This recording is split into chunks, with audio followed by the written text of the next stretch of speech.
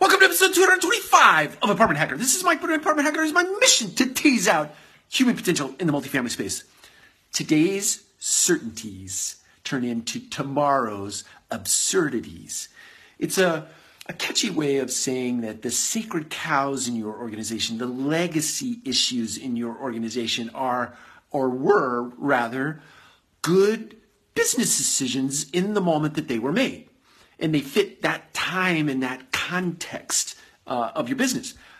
But if not monitored, if not evolved over time as business climates change, as culture dynamics change, as things change in your organization, if you don't evolve those certainties that stood at those moments in time, then they turn into absurdities.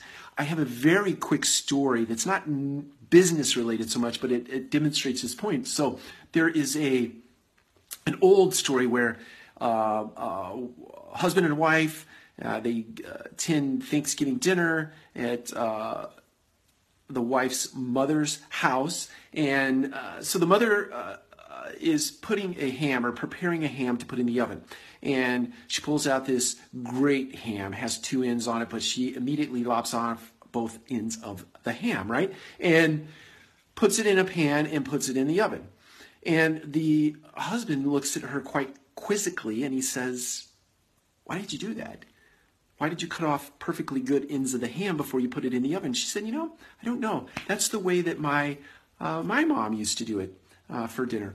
And so the grandmother happened to be there and he sought her out and he said, I'm curious. Your daughter just told me that you lopped off both sides of the ham before you put it in the oven. And I'm just quite curious as to why you do that. She said, "Well, you see, my oven wasn't big enough to accommodate the size of ham, so I had to lop both ends off before I put it in the oven."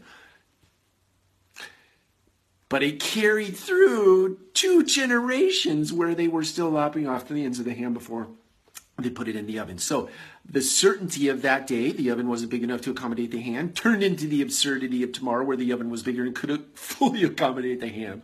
So anyway, in your organization, my imagination tells me that there are sacred cows, that there are legacy issues that you can identify as absurdities, and guess what? Do away with them. All right, take care. We'll talk again to you soon.